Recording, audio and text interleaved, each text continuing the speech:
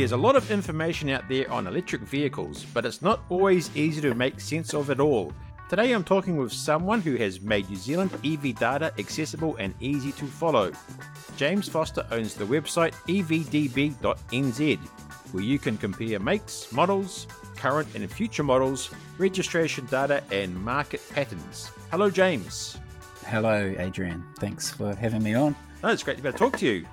I guess maybe just start more of an overview of the website. So evdb, it's something that I focus on two specific audiences. So one is for industry, to provide, I guess, easy to access updates on what's going on in the EV market in New Zealand, like fleet companies, charging networks, power companies and people like that. So that's one sector. And then the other segment that the site is for is consumers, I guess, who are considering going electric. So they've been thinking about going EV, and what the site does is has a pretty comprehensive database of all the makes and models that you can get in New Zealand with all the specs, prices, and quickly compare them.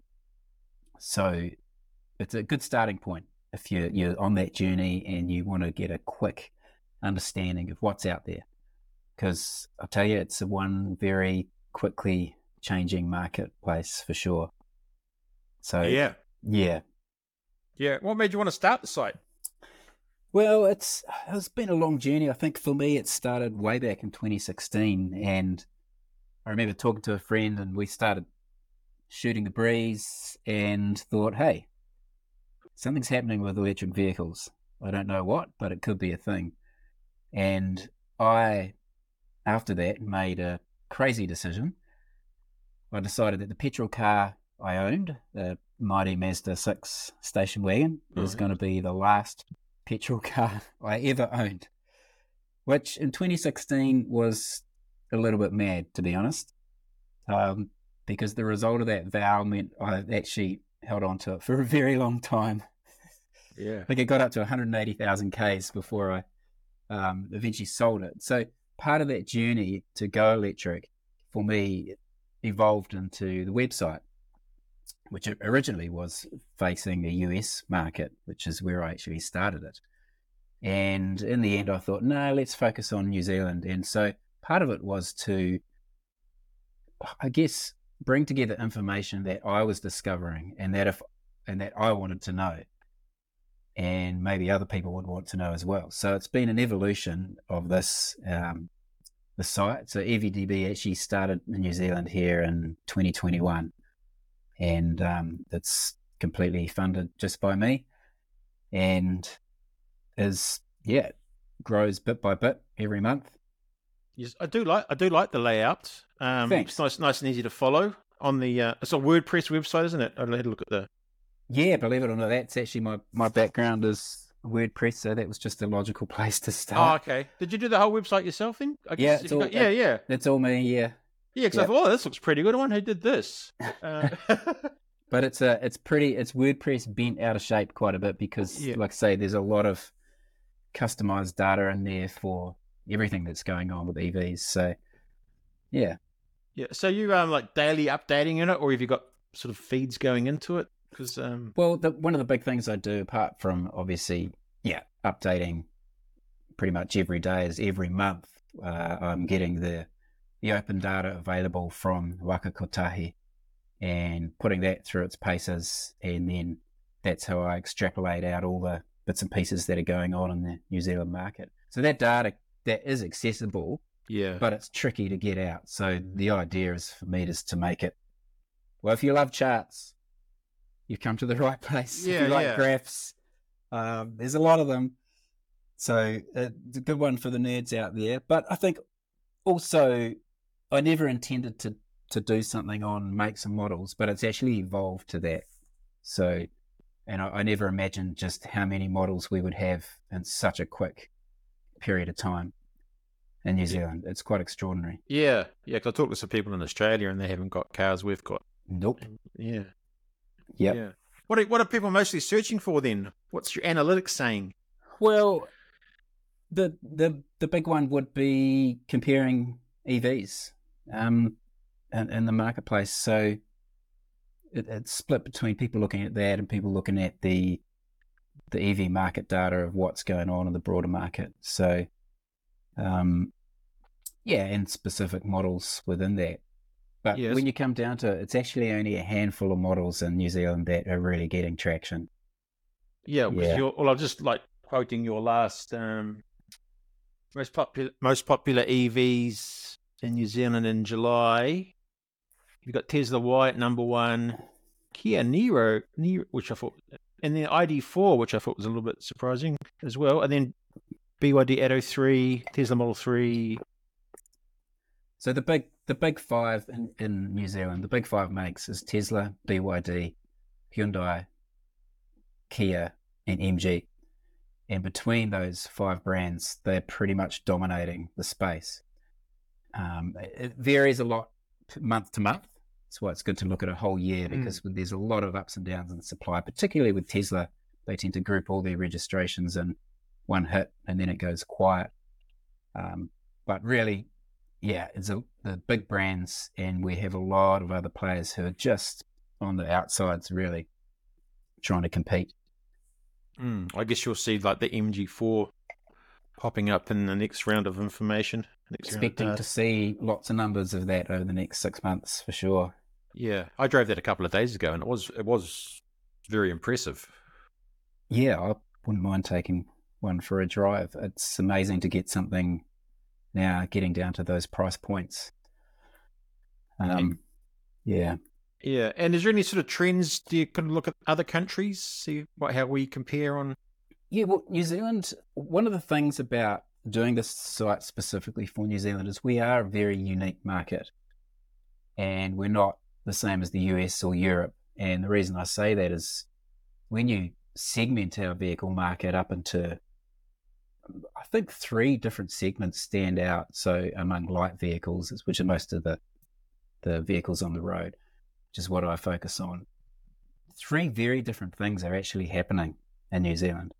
So we import a lot of second-hand cars, like used imports or grey imports. And what's happening there is there's no supply of EVs except for the amazing Nissan Leaf, because our source market is Japan. Japan has not in any way shifted into EV adoption. It's a laggard in world terms. So we're importing mostly hybrids and some petrol cars.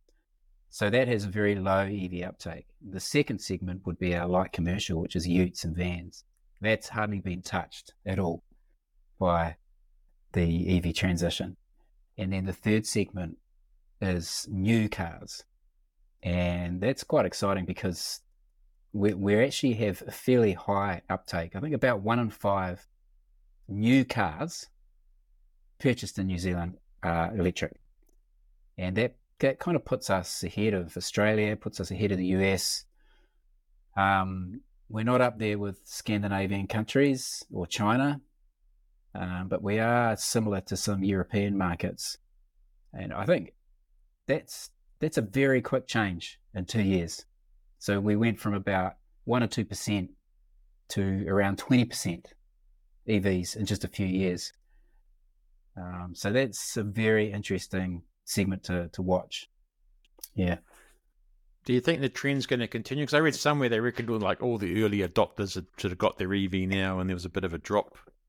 Look, initially when I started all this, and when I got my first Nissan Leaf a bunch of years ago, I thought that this was going to be the iPhone moment, and there was going to be a rapid transition to electric vehicles, and I was very naive because a car is not a phone, and it will be a generational shift out of combustion, and it will be up and down like a roller coaster. And that's, I think, what we're going to see.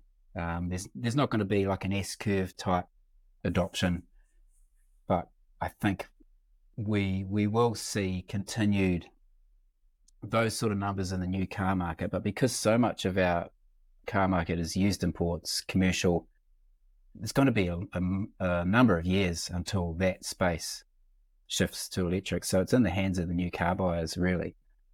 And then we've got the uncertainty of government policy and all those kind of things. So it will be an interesting space to watch. It's not going to go away, because I think the electric vehicle in many ways eventually will sell itself as it becomes a better option for most people financially.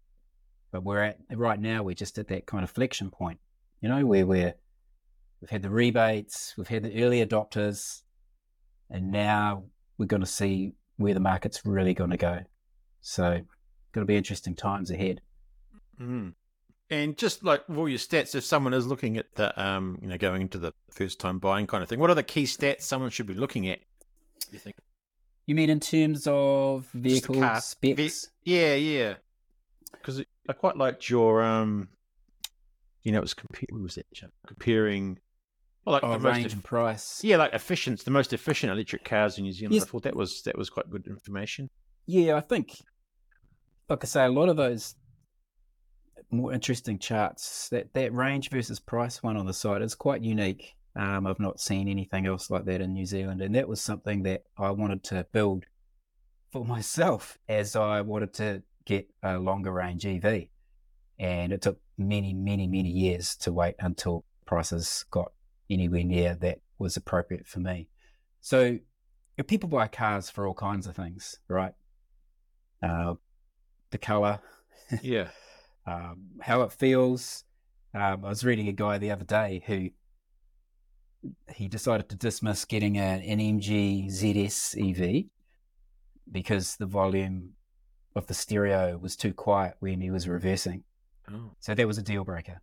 Wow. So we all have different reasons, but a couple of the important specs on the EV side is range, how far you can go on a single charge. Another one that's important to people is charging speed, alongside all the normal bits and pieces that people think about when buying a car. And range that's why I've got the range versus price graph. It's just one thing. For some people, it's not that important, but it's interesting to know how much bang for your buck you're actually getting, and that's what that compares. And sometimes you'll find that it might be worth spending the extra $5,000, in terms of what you're getting in range. Yeah. So, yeah, that's definitely one thing. And another thing, obviously, people are looking at is price. And, EVs are expensive, and they have been, but I actually can't see it on the site, but I've plotted the downward movement of price, and they're a lot cheaper now than what they were even 2 years ago in terms of an entry-level electric vehicle. Yeah, like you've got the BYD Dolphin and the MG, and then you've got Tesla keeping this lowering their prices all the time at the moment, aren't they?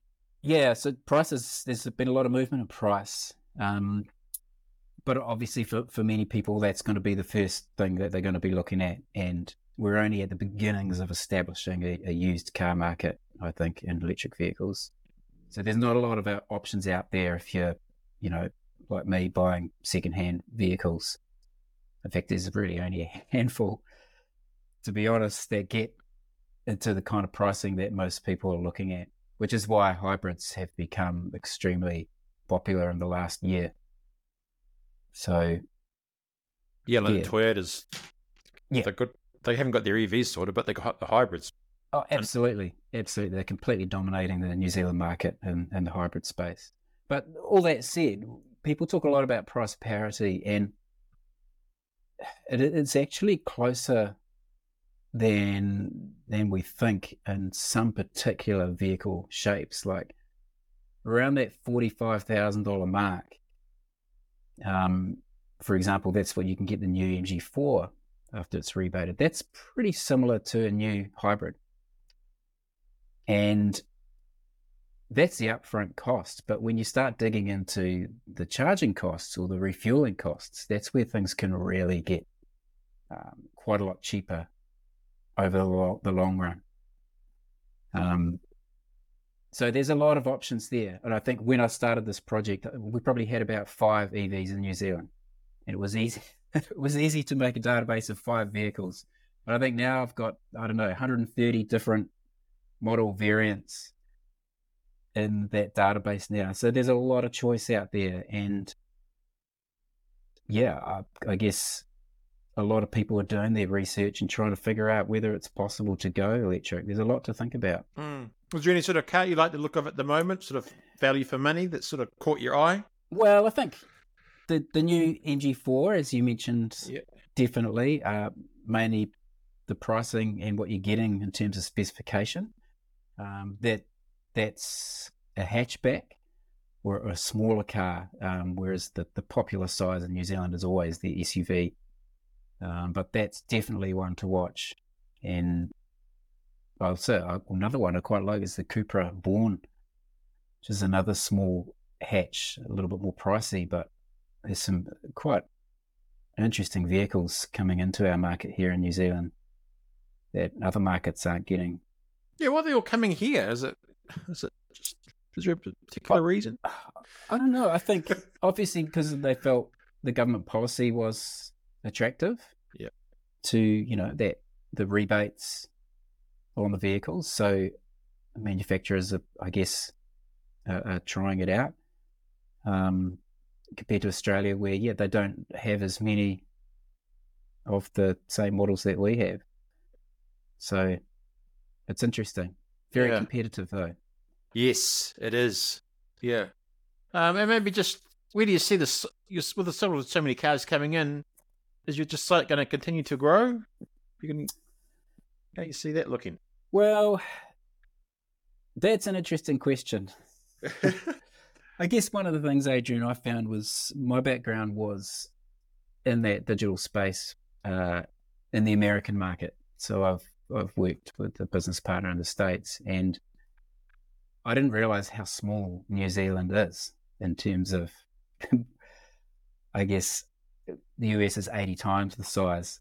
So when I ran the electric vehicle site in the US, it would 80 times as much traffic or visitors to the site. So, I think we're definitely in a pretty major transition into EVs, and this will be going for decades, right? It's not going to be something that's over in a few years. And so, people will continue to be looking around for options and what's going on. So I see that the site will continue to grow.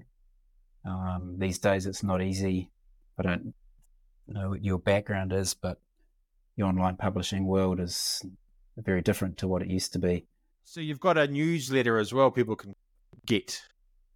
Yeah, so I write a monthly newsletter just on specifically what's going on in the market each month and a few other bits and pieces.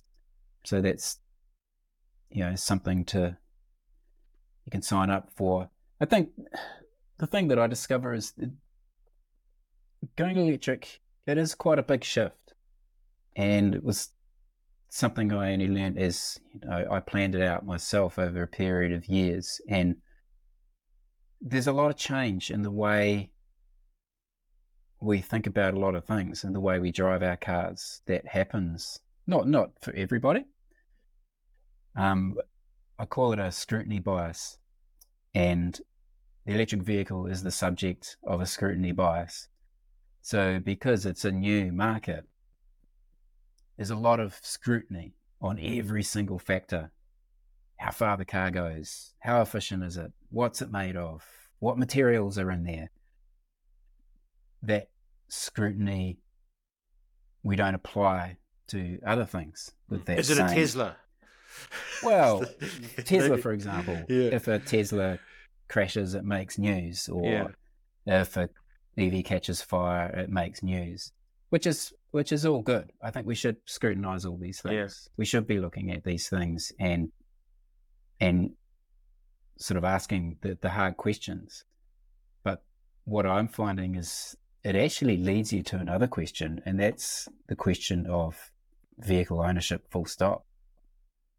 And that's not something I ever considered when I was driving around my petrol car.